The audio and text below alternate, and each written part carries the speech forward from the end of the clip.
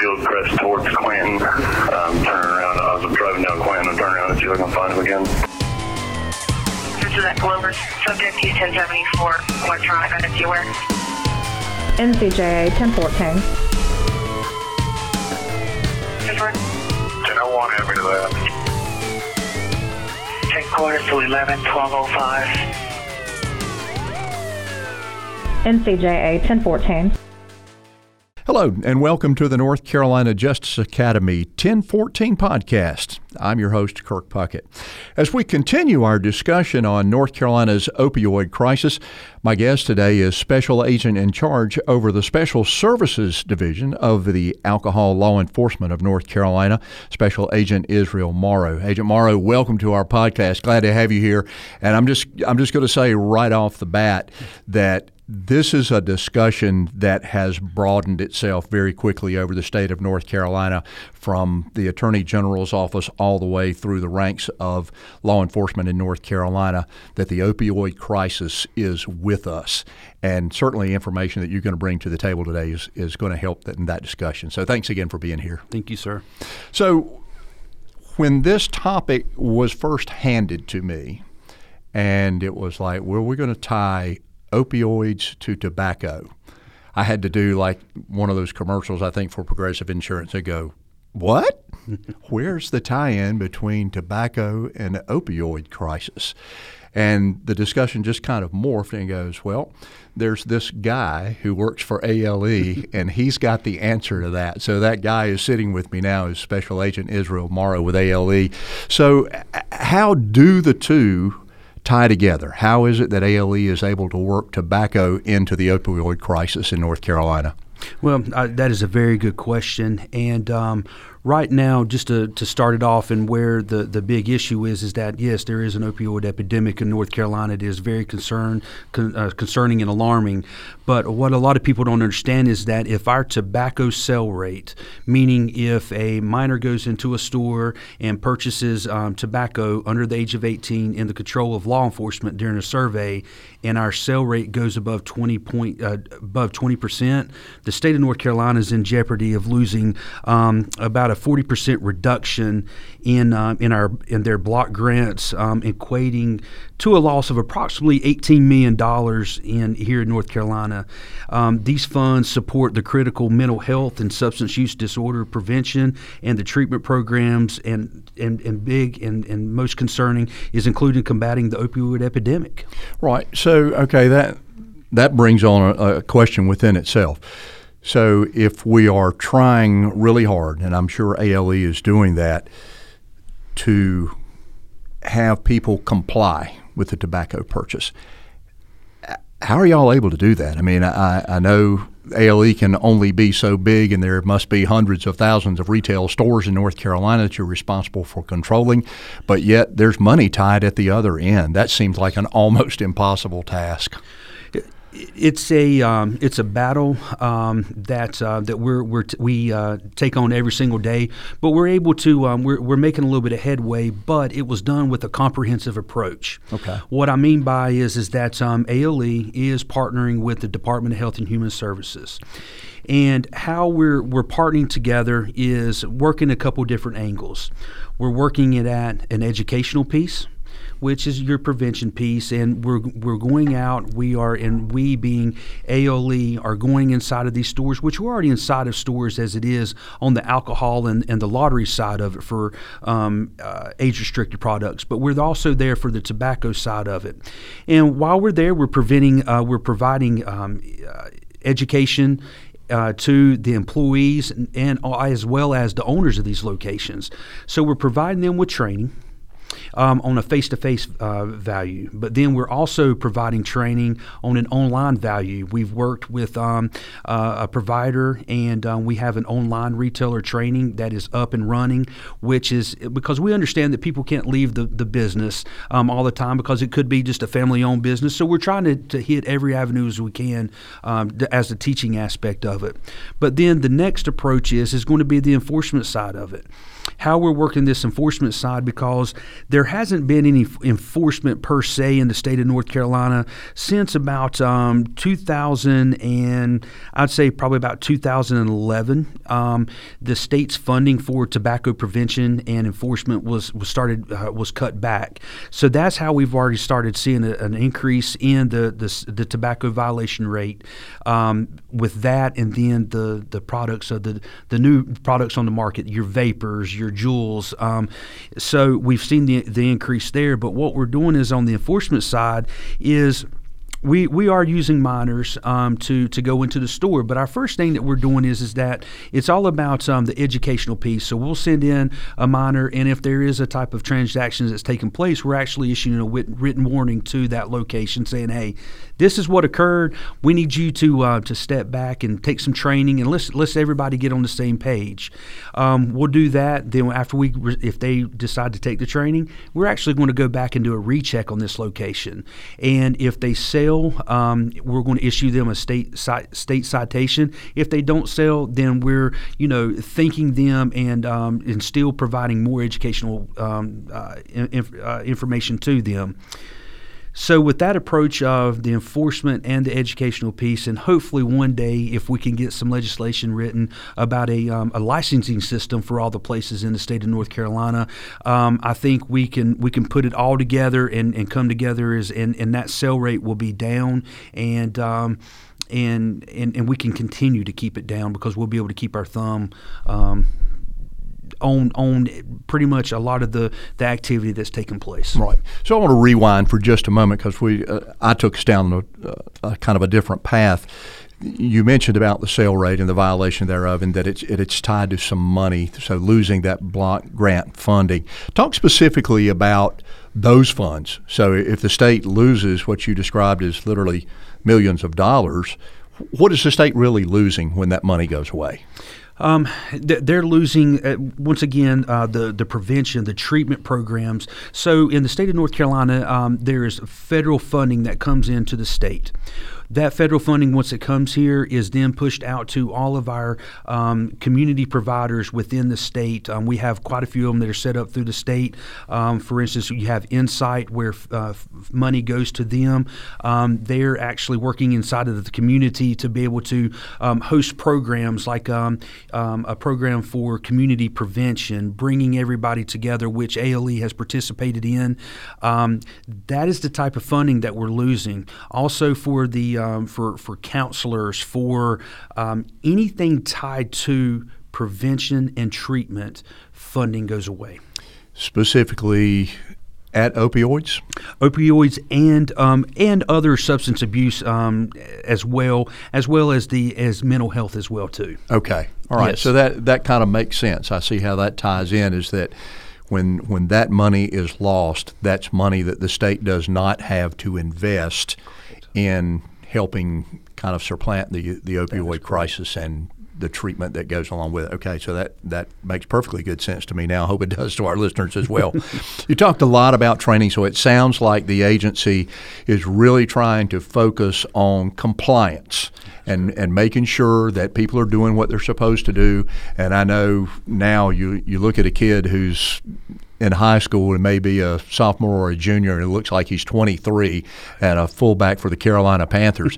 I know that has got to be hard. So talk a little bit about that training and what it involves and how y'all approach retail folks. Like I'm the mom and pop guy that owns the convenience store. What are you going to be able to do that will help me be in compliance as far as tobacco sales are concerned? It all comes down to that interaction with everyone and providing the same information all the way from the mom and pop store all the way to the big chains. And we're working with, it doesn't matter if you're an individual mom and pop store, but we're also working with the North Carolina Retail Merchants Association to get this information out, because if the enforcement of the tobacco laws has gone down since like we said a while ago, about 2011. We want to make sure that everybody's uniform across the state. All the same information is being pushed out. That's why we're not also training the retailers, but we're training our agents. We're providing information to local law enforcement officers, anyone that will listen that are dealing with the tobacco issue. We're passing it on, especially school resource officers. We're trying to get that information out to them. We'll come down to Justice Academy, speak with them during new SRO training. But to get back to it is that when we go in, always that face-to-face training helps. We're making sure that they're checking for identifications. But one of the things that we're doing is when we're doing these compliance checks, we're looking to see what is the issue. Are they asking for the identification? If they are asking for it, are they punching it into the computer correctly? And what that means is that our computer systems are sophisticated nowadays at cash registers are, and they can type your date of birth in. Well, a lot of times what we're seeing now is they are asking for the identification like they're supposed to, ask them to take it out of their wallet, but then when they type it in the computer stops to sell, and they're like, and the clerk's going, you know what, something's not right. So they'll try it again. Nope, something's not right. What they'll then do is they'll go in and override the system by either putting their date of birth in or somebody that would make, or a date of birth that would make them, that person, old enough for that age-restricted product, and it's called overriding the system. That's what we're seeing the most of now. So we're hitting home on that. That's the training that we're giving them of making sure that they're doing that correctly. The next thing is showing a lot of different identifications to them to make sure that they're not being passed a fraudulent identification. But we're also asked all the time of, I didn't know that you had to be 18 to purchase a vapor product. Well, you have to be 18. The way the law is written is that you have to be 18 to purchase or possess, or to purchase a tobacco product. And a tobacco product is considered a cigarette, wrapping paper, your cigars, but then also with the electronic devices, your vapors, the juice, the vapor, or any component, even the battery that goes inside the vapor, is considered a tobacco product. Yeah, and see, that's just like brand new information to me. I had absolutely no clue, and I dare say a lot of the cops that are listening to this are going, really? Because you just don't think about it in that traditional sense. And I know that SROs that I've had interaction with, like, they're doing battle with these things almost on a daily basis because they are running rampant with possession on campus. But what they're having the most difficulty with is looking at that 15, 16-year-old kid and going, where'd you get that from? Mm-hmm. So just having that piece of information for a street cop to know that vapes and Juuls and any of that electronic also falls under the tobacco compliance law, that's just like, holy cow. I mean, I really don't know how to describe it. I was just blown away when you told me that. Well, it is very concerning, especially when you start getting into the vapor juices. Because on the vapor juice, you don't know exactly what's inside that product because it still isn't regulated by the FDA at this time. So I'm getting phone calls continuously from law enforcement officers across the state about their, especially school resource officers with students smoking their Juuls or smoking a vapor product in school and passing out. Right. Well, I got a phone call from one of our agents the other day down in the Pitt County area. There is a new product that's out there that we're finding in our stores and sending it off to the state crime lab, and it did test positive as a Schedule 1 controlled substance because it has synthetic cannabinoids inside of it. So once again, people aren't really understanding what is inside of these juices. And across the state, there have been clandestine labs where they found individuals making their own vapor juices to put in vapors. Wow. Yes, sir. Well, so again, that opens up a whole new door for a whole new set of questions. And I'm assuming that ALE is working vape shops and places that are specific, and I see them all the time. You know, they're just like little street fronts on the corner. You know, vape this and vape that. That you all are in those places as well, doing the same things as you would at a major grocery store chain or a convenience store on the corner. So, how's that kind of working out? What's the reception from that arena? It is It takes a lot of planning and a lot of resources to make sure that we're getting out there and trying to touch everyone that is selling the tobacco product. But in the state of North Carolina, we do not have a licensing system to show who sells tobacco products and who doesn't. And one of the things that we had to do prior to us doing the SINAR survey, for which we're currently doing right now, is that we had to do a coverage study. We had to maps were given to us, and we had to go down dirt roads. We had to go places to try to figure out, hey, is there a tobacco shop here? Is there a tobacco shop there? You don't know where they're located at. The only ones that we know and is going to be putting somewhat of an assumption into it is that ALE, we have a database. We have it for every ABC location that's in the state of North Carolina that sells alcohol and lottery. But you can't just look at locations as a convenience store are the only places that are selling tobacco products. It isn't. You can buy tobacco products at a bar, at a club, at a restaurant. You can still buy those there. And once again, without a licensing system, you do not know where all the locations are located at. But yes, it is very time consuming, but we are getting some positive feedback in going inside of a lot of these stores, especially that do not have ABC or lottery permits, and they are accepting this and accepting the training and wanting to do the right thing. All right. So, again, kind of looking at the enforcement piece of it, and I know you all are really focused on education, which I think is just awesome, but from an enforcement standpoint, if someone provides a minor, which in this case under the age of 18, with a vape or with a Juul, I assume there's a penalty that goes along with that. Yes. So there will be issued a citation. It is a Class 2 misdemeanor for selling a tobacco product to a person who at the time is less than 18 years of age. Or also if someone goes in and purchases a tobacco product for someone and brings it back outside and gives it to that underage person, that is, once again, a Class 2 misdemeanor.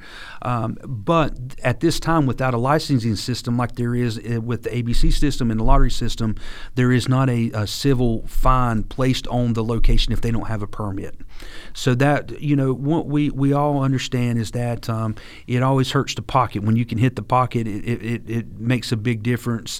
And if we could start working towards a civil penalty towards locations that are selling to underage, I think this would also be part of that comprehensive approach that we could take of lowering that retail violation rate. So I'm going to ask this question, even though I know that it's well above your pay grade, but you probably have the inside information to know where it's headed. Is ALE trying to steer toward a licensing system for tobacco products, or is it just too premature in the discussion to even address? No, the state is definitely going to start, looking at this as an avenue, because once again, this is very alarming. When you see the sell rate, if it gets above the 20% and the loss of funding that the state will lose, we're looking at every possible avenue that we possibly can to make sure that we ensure that we're going to receive our funding, because we do have a crisis. And we're looking at every avenue. Yes, sir. Right. Okay. So I know this thing goes further than the state of North Carolina. Has the federal government gotten involved at any point? It seems like they always do somewhere along the way. I always think about seatbelts way back in the 70s, but has the federal government gotten involved with helping states and or mandating some things that states have to do in order to stay in compliance? Yes, they do. So with the SINAR amendment, it is obviously saying, hey, the federal government's looking and going, all right, the 20%, that's where we're going to set the threshold at. We want it obviously way lower than 20%, but we're going to set a standard. The next thing is we're going to, the state looks at is, okay, how are you enforcing the tobacco laws within your state? Do you have a state tobacco law? Which we do, 14-313. So we've established that. How are we tracking that? Are we just issuing citations? Are we issuing written warnings? Do we still have vending machines? If you have a vending machine, a tobacco vending machine, which are rare to see nowadays, but there's still some that are out there. Is it in a location that is going to be somewhere that's going to be 18 years of older to be able to access that? They're looking at that. They're looking at how are you doing promotion-wise advertise? How are you advertising, or some type of media campaigns of pushing out the information? There are some guidelines that we do go by, that we do follow to make sure that it's not only just a sale rate.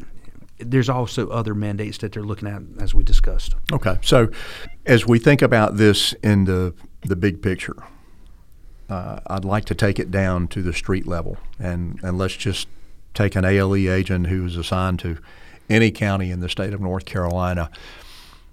What is that guy or gal's day going to be like now that this component has kind of added into? Because before we started, you were kind of explaining the responsibilities of ALE, which, again, new information to me, some of the things that y'all are having to regulate and take part of enforcement. But what does this do to one of your field agents as far as the workload is concerned? Obviously, it puts a little bit more on them, but it just seems like you guys have so many balls in the air. Well, this is an extra duty that we have, and a lot of our agents do participate in this program because of it is for a valuable. They understand the consequences of what could take place if our sale rate goes over 20%. But it also helps our agents of being able to speak with the retailer. So if they're going to go in, they're going to speak with the retailer and ask them, hey, do you have your state? There is a sign that you have to have posted within your business that says that you will not sell to a person under the age of 18. Has to be posted pointed towards the point of sale. Another thing is they're looking for is that we get phone calls a lot of times too, is someone selling loose cigarettes, aka loosies, within the store, selling broken individual packages. So they're going in looking at that. They're also looking at, and one of the things that we're pushing out to our agents is that are the cigarettes that are being sold in these locations, are they approved by the Attorney General's office? Because you have to have, there's an approved list of who can be what can be sold in North Carolina based upon the Master Settlement Agreement. We're also in there looking at what type of advertisements that are going in there. Now, some of these infractions or issues that we've brought up, like the cigarettes and the advertising aspect of it, is where we partner with FDA, and we will notify the FDA and ask them to, hey, there isn't a state law on this, but there is a Fed regulation. Let's let you speak with the location and handle it there. So it's an educational piece and an enforcement piece from two different angles, the state and the federal side of it. So let me back up just a second. When you talked about that vape juice that had a controlled substance into it, now what? I mean, do you take that up to the FDA and go, here's what we've got here in North Carolina, can you help us out? Or what do you do? That is a good question. And one of the things that we've been throwing the idea around is that, okay, we definitely want to make sure that our district attorney's offices are on board, because this is a controlled substance. So what we're doing is we're speaking with the district attorney's offices. Are you willing to prosecute? How would you want to move forward to make sure that the best case possible, because this is a public safety concern, no doubt, with this being on the shelves. Sometimes it could be where the retail store is being told, hey, there isn't anything wrong with this product, sell it. Well, what we're looking at is let's take the approach of let's give them a letter saying, hey, you need to be careful with certain products. You need to make sure that that this has anything that could be a public safety concern. Especially if I was a retailer, I'd ask, hey, can I have the lab results of this showing that it doesn't have, X amount of THC in it, that it doesn't have any other type of substances in it that are banned, as a retailer, to be safe. But we can give that information to the retailers, and then after that, if they fail to want to adhere to the letter, we could proceed forward with a criminal case against them. Okay. So back to this agent that you mentioned who sent this to the state crime lab. What was the giveaway there? What was it that kind of sent up the red flag to make him send that to the state crime lab? We receive phone calls from the public from our community providers that I spoke about a while ago that gets federal funding, and they'll call us and say, hey, we've had one of our community members, someone in the community that has said that they have taken something, they've had to go to the hospital, so that we'll get phone calls on it, and what we'll do is we'll try to find that product, send it to the lab, and see if it tests for anything, and because obviously it's a public safety concern. Okay. Fair enough. So ALE obviously is doing its job as hard as you can from the education standpoint. It seems like every time you try to work harder on education and information, and no matter how much you punch it out there, there's going to be a handful that just won't comply. Right. You know, we're just not on board with that. We're a small operation. We're going to serve anybody that comes in from 8 to 80. How do you deal with those folks? Is there some type of stair-step structure for the number of violations, or how does that work out? Well, it's like a good friend of mine told me before I went into law enforcement, always have to remember you can't force your way out of everything, but there's to a point where you have to. And what we're doing is taking that approach right now is that we're giving them that, going in, if there's a check that's done there and there is a sale that takes place, we're giving them a written warning, then we're providing them training, then we're going to come back after the third interaction that you have with someone, hopefully, and that they've learned, they know the procedures, and that a sale won't take place, but if it does, then they're going to be issued that citation. And we'll have a court, obviously have a court date, mandatory court appearance. But to step back, though, it's only on the individual. Once again, it doesn't reflect on the store, the location. That's where, if North Carolina would go to a licensing system, that we could possibly have that as a civil penalty, as we do as the ABC and the lottery. Statistically speaking, do you find that because there is more involvement with ALE in businesses, that there are more individuals who are out there buying up cigarettes and electronic products and kind of selling them out on the street? I kind of laugh at that question because I have speaking with you earlier, I have a 16-year-old daughter and getting ready to be a 6-year-old daughter. But I always ask my 16-year-old, when I first started doing the tobacco stuff, is like, hey, what kind of cigarettes people smoke at school now?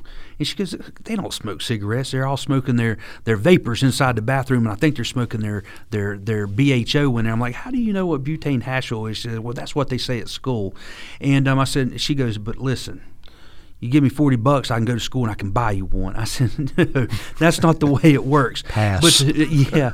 But the reason I say that is, and we laugh about it, but you can buy this stuff on the internet. All you have to click is a button saying that you're old enough, or if you have a sibling, they could purchase it for you, or a parent will buy it for them because they're thinking that it's a safer alternative for their children, which, once again, there still isn't any studies that are showing that this is working to stop someone from smoking. But there's also that we have to look at that tobacco is a gateway drug, and but at that school, and my daughter, when she was telling me about this at school, she said that she was aware of the same vapor being passed around 3 times for 3 different people having it. So it's very concerning, but I know that our SROs are getting them out of the schools, and the teachers are becoming more aware of it and reporting it to administrative staff. And I believe that the Attorney General is taking the stance right now on Juul and trying to work with the company to here in North Carolina. Right. Well, I know, too, sometimes kids do things and they don't think about the dangers. I had an opportunity to see some photographs that an SRO had taken at his school where one of these electronic devices actually exploded while the child had it in his mouth. The child was 14, by the way, but literally took out sections of teeth and had to have stitches in both his upper and lower lip. And I know that's a red flag to ALE, and I guess what I'm trying to head toward as far as SROs and street cops in North Carolina are concerned is when they encounter things like this, is it good for them to pass that information on to the ALE agent in their area? Yes, if they have any type of information that would be where we could find out where the individual purchased it from, our job is to cut that head off the snake. We want to figure out where it's coming from so we can to get in there and let's stop this, because once again, at the end of the day, our job is to make sure that it says 18, that persons under the age of 18 do not have a tobacco product in their hand or their mouth. And that's what we're looking to do, to stop that. Anything else you can add to this discussion, Agent Morrow, that we haven't covered?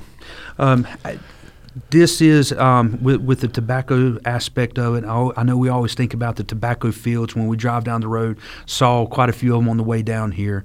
But we're turning away. It's not as much anymore as the cigarettes. There's still the chew and the dip that's out there. But the new thing now is the vapors and the juices. As a law enforcement officer, still you want to be mindful of when you're handling these vapor devices or any type of juice, that you're still wearing gloves, because you don't have any idea what's inside that chemical. And but if you're going to be seizing that item for some reason, make sure that you would take the battery out of it so it doesn't catch on fire, just for what we discussed a while ago. But I do appreciate you for allowing me to come down and speak today and be a part of this conversation. And if there's anything on the ALE side that I can ever do, I hope that law enforcement will please reach out to us, and we'll give you the resources that you need, hopefully. Yeah, that's exactly the purpose of these podcasts, to share with law enforcement in North Carolina, to start that conversation. And you have shared some information here that I know is going to open some conversation doors throughout the 100 counties of North Carolina. So thanks again for being here. Thank you, sir. Our guest today has been Special Agent in Charge over the Special Services Division of Alcohol Law Enforcement in North Carolina, Special Agent Israel Morrow. You've been listening to the North Carolina Justice Academy 1014 podcast. Remember, we're here for you. If there are topics of conversation that you would like to hear in the future, please let us know. You can do so by email at the following address: NCJAinformation. That's NCJAinformation at ncdoj.gov. In the meantime, stay safe. We have covered PPE, the types of opioids you could come across in the field, and how funding is tied to tobacco sales. But what is being done to combat this crisis?